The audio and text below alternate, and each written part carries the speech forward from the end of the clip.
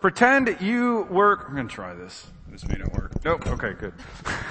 Pretend you work for a building company and you are one of those people who executes the construction of a property. So your job is to follow the pattern, the blueprints set by the people funding the building and those who have thought through the best way to put together this particular structure on which you work. Now, you, however, you get into this project and you decide that you have figured out what would be better for this building than what is said in the blueprints.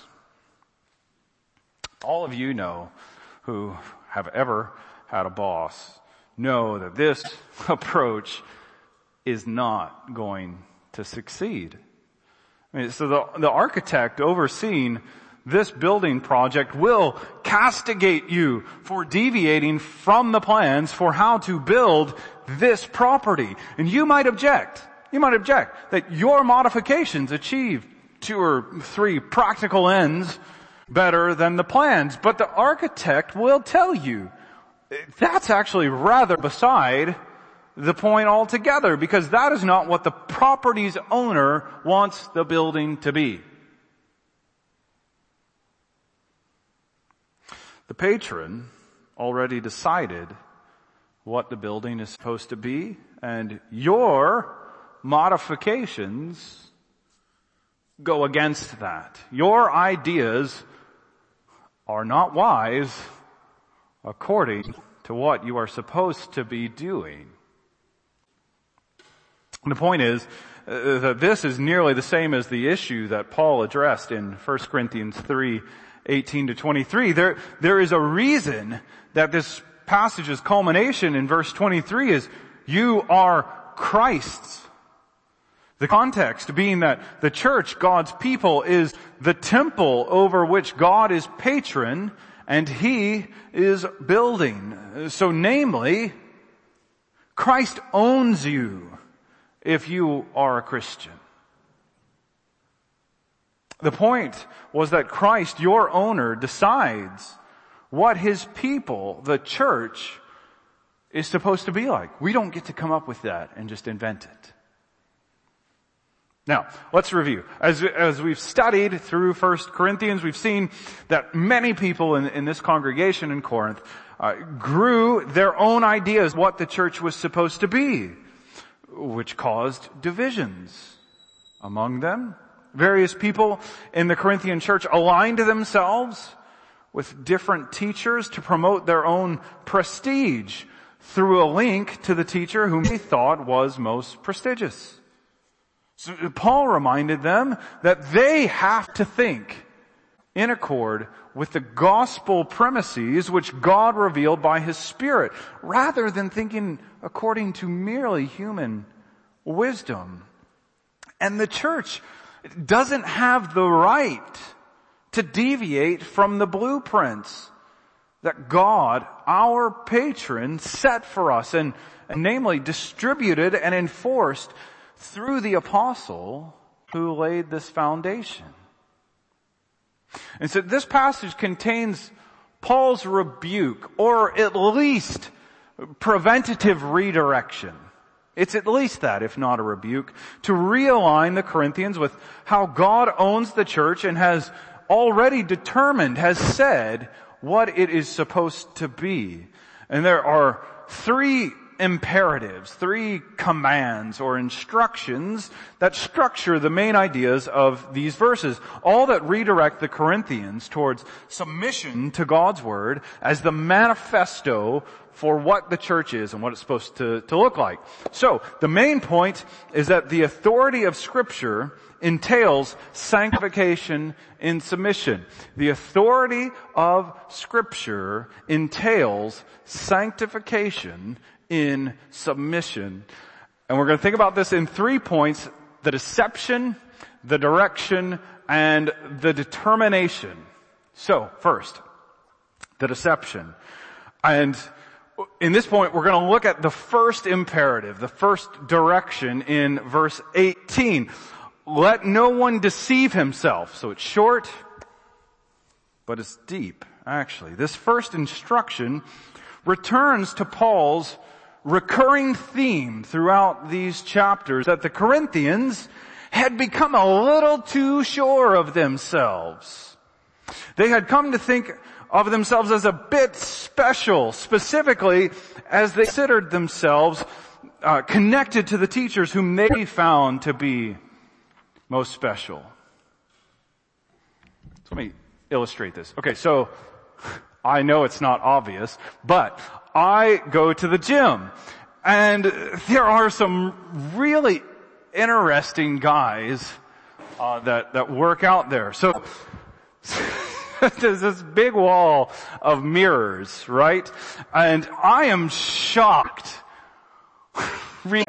by how many men are so frequently really surprised and really deeply glad to see themselves. I mean, it's like they do an exercise and they forget that they themselves are there, but are delighted to rediscover their own reflection. They are really fascinated with themselves, and they linger looking over how good they think they look in the mirror. I personally find these guys' fascination with themselves really humorous, but only because I don't have pastoral care over what's happening in their hearts. The point, though, is that Paul actually did have care over people who are essentially just like that, but who were fascinated with their own spiritual inventions and with the possibility of prestige by joining themselves to the big name teacher. So Paul told them not to fool themselves. Just like the gym guys need to see that apparently no one except themselves cares about how they look, so no one except the Corinthians actually thought that the Corinthians were all that great. And I think that this is actually a really poignant point for us as a Reformed church, because the Reformed tradition is known for deep theological reflection on the Scripture, rightly so, and it's good that we do, and for fervently advocating those truths. We easily forget that we are meant to be a vehicle for conveying the truth, instead looking down on those who have not developed their theology as deeply as we have. In other words, our temptation is to be impressed with ourselves over our ideas or the teachers we have. So we, like the Corinthians, need to be on our guard that we stay enamored with the message about the depths of Scripture for the sake of maturing Christians, building them up in the faith, rather than because we think we are particularly smart. And I should say, I've probably grown the most in this point simply by watching Reverend Pearson and the way that he wants to convey the Reformed faith winsomely and be positive about this, and encourage me to repent of my own aggressiveness about it. The deception was that the Corinthians had forgotten they need to follow the gospel blueprints for the church that God had delivered through Paul, instead thinking they could invent what the church should be for themselves. And that brings us to our second point, the direction. So we saw that Paul's first point was not to be self-deceived, which is a noteworthy warning for us as well. And in this point we consider Paul's second imperative, his second instruction in verses 18 to 20, where he urged them towards the wisdom in God's order of things. So let's read that together, second half of verse 18. If anyone among you thinks that he is wise in this age, let him become a fool, that he may become wise. For the wisdom of this world is folly with God. For he catches the wise in their craftiness, and again, the Lord knows the thoughts of the wise, that they are futile. Okay, so the main direction, the main instruction or imperative here is let him become a fool that he may become wise. That's the focused imperative. It's housed within that conditional statement. If anyone among you thinks that he is wise in this age. So this then is directed towards that builder who thought that he knew better than the blueprints. As the preceding chapters of this letter have shown, some members of the Corinthian congregation had begun to prefer worldly means of philosophical rhetoric over forthright gospel proclamation. So if anyone thinks he is wise in this age, harks back to Paul's earlier warning beginning all the way back in chapter 1, verse 17, against those preferences for worldly wisdom. Throughout these chapters, Paul has contrasted worldly wisdom, pure human reason, with divine wisdom, things revealed about the gospel. And it's important to note here, however, that this issue does not seem to be about how we know everything in the world, but about the best ways to see people know salvation. So it's not about how we, do carpentry or do geology, that sort of thing. It's about how to teach the truth and what ways we're supposed to go about explaining the gospel. And Paul pointed out that the worldly wisdom is folly with God, which means that God has determined, God has already said the way that His church will be built. And He will make sure that His specifications, listen, in outcome and in method, are successful, while He will discard those bits of supposed ministry that people built with wood, hay, straw, rather than gold, silver, and precious stones. Chapter 3, verses 12 to 15.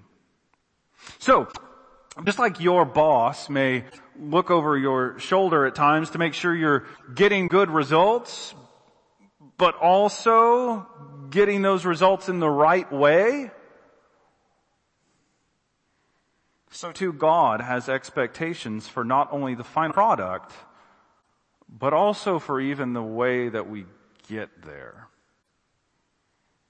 So verses 12 to 13, earlier in the chapter. Now if anyone builds on the foundation with gold, silver, precious stones, wood, hay, straw, each one's work will become manifest, for the day will disclose it, because it will be revealed by fire, and the fire will test what sort of work each one has done. So the foundation is the apostolic gospel, but even with the gospel in place, there is building to be done. God's wisdom dictated that the continual building process must happen through gospel proclamation. At the day of the Lord, so Christ's great return, our Lord and Master will inspect the results and also the methods we used in building His church, and will dispose of all the results that came from methods that He did not instruct us to use. So that gives us a sharp warning against placing too much stock in what we might think are brilliant ideas for how to do church.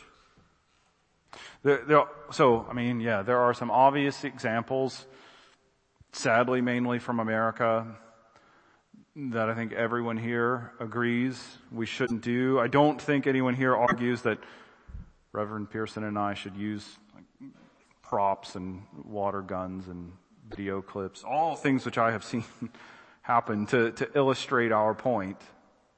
I hope not. That sort of thing tends not to land well in Reformed congregations who love the ordinary means of grace. But this passage does point all of us to search ourselves really thoroughly concerning our submission to God's Word. And I think that might be more specific, more intense than we often think or give it credit for. The authority of Scripture, we treat it this way, but it's not a Protestant moniker. It's not just something we sort of carry about to separate us from other traditions. But it is a matter, a substantial matter of our sanctification. All the ways you want our congregation to conduct itself, have you measured it against God's Word?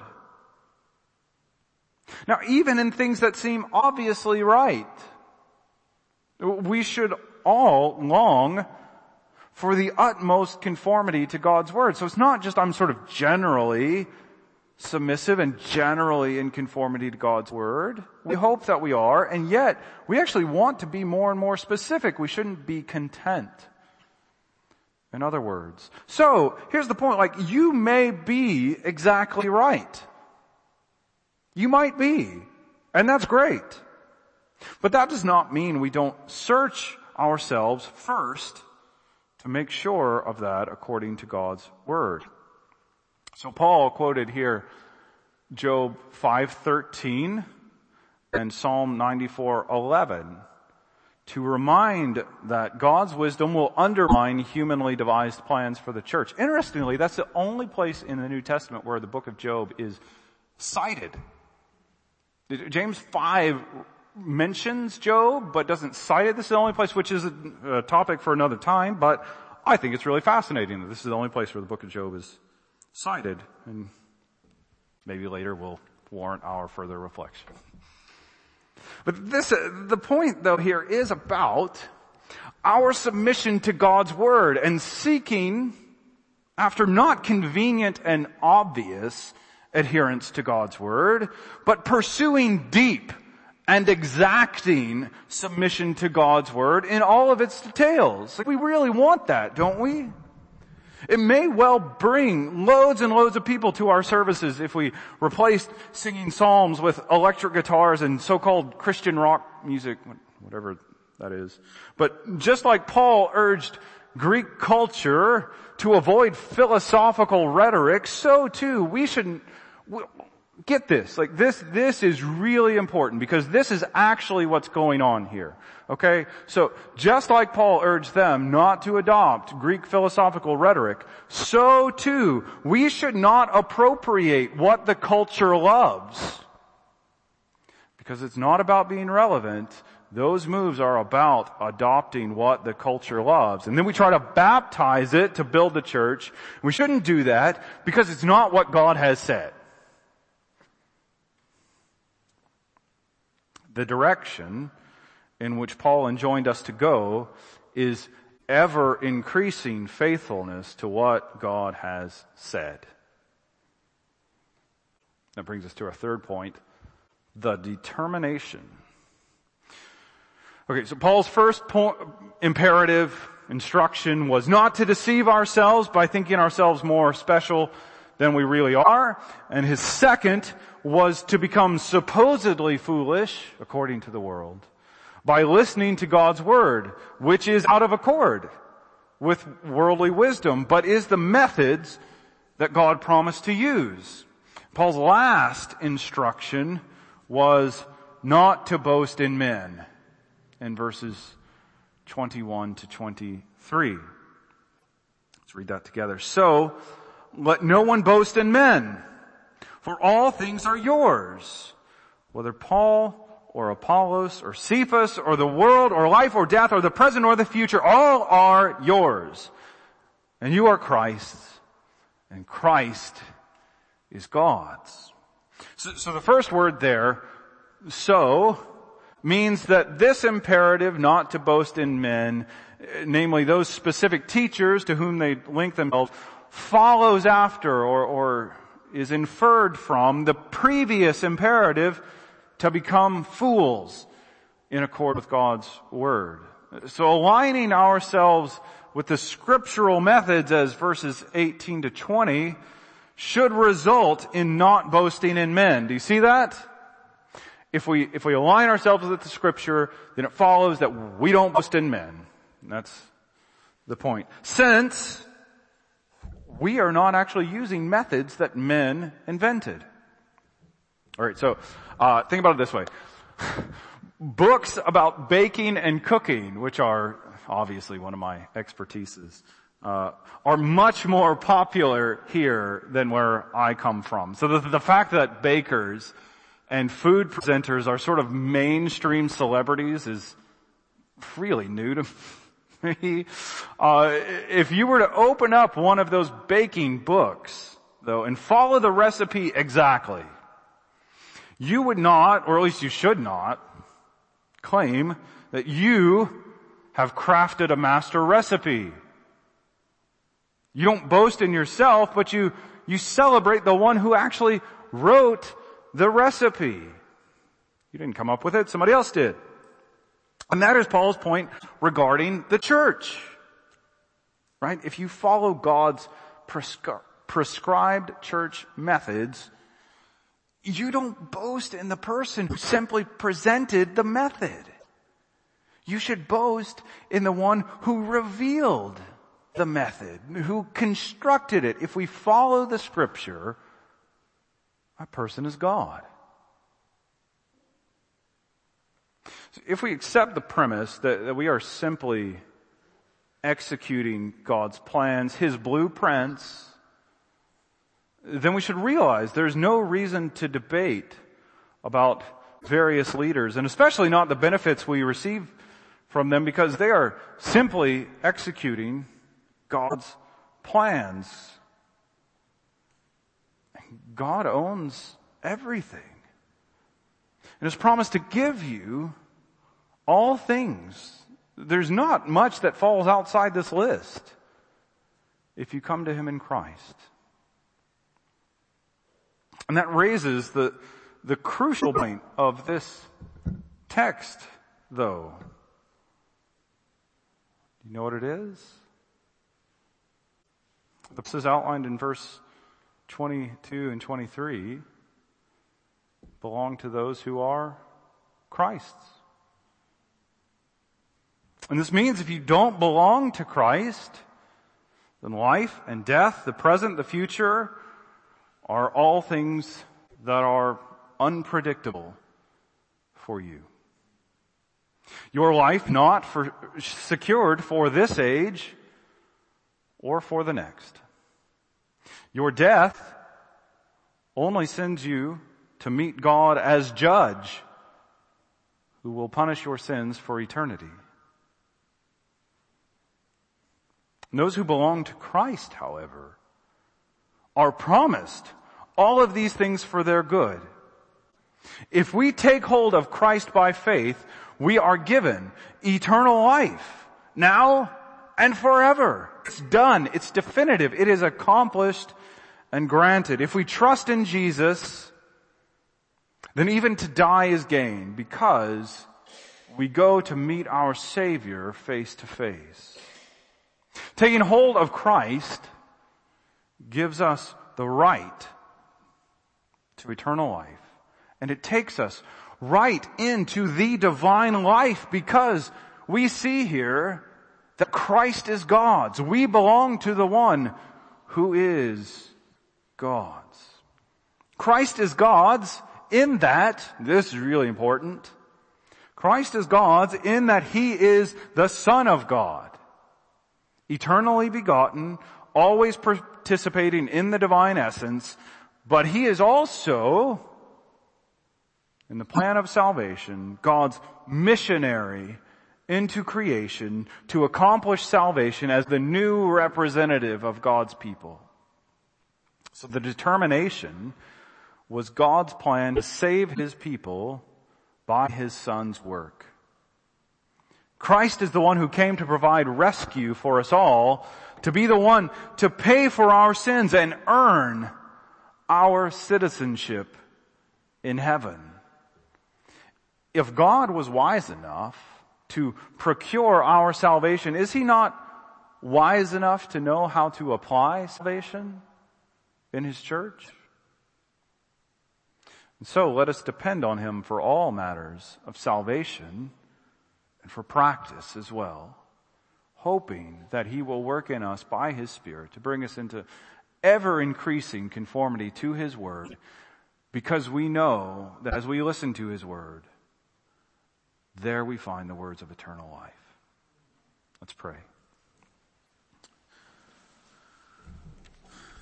Father God, we are anxious at the fact that so many passages of Scripture exhort us to examine ourselves, to bring ourselves into further conformity to what you have revealed. We don't want to treat that as a burden, though. This is not something that determines whether we go to heaven. This is a guide, an injunction for those who belong to you, unchangeably belong to you, that we might look ever more like our Savior.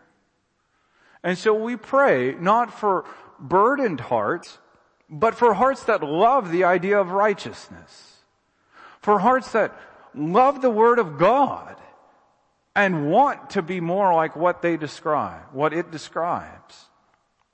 And so we do pray that we would throw ourselves into the Scripture. We would, even as we want to think creatively, deeply, and well about how to further your kingdom in this world, we pray that we would always put a hard pause on that to measure all our ideas according to Scripture. That we would never want to deviate from what you have told us to do, knowing that you have promised to use and to bless what you have told us to do. And we do pray as the matter of utmost importance that as we do that, we will see Jesus Christ more clearly. That is indeed why we do what the Scripture tells us to do, because we long to see our Savior. So we pray that you would press Jesus home to us now, that we would cling to him more tightly than ever before, that we would depend on him with ever deepening, strengthening faith, and that you would even grant faith to those who have not claimed Christ as their Redeemer. We pray these things in his name, for his sake, because he has earned it, as he is our Savior. Amen.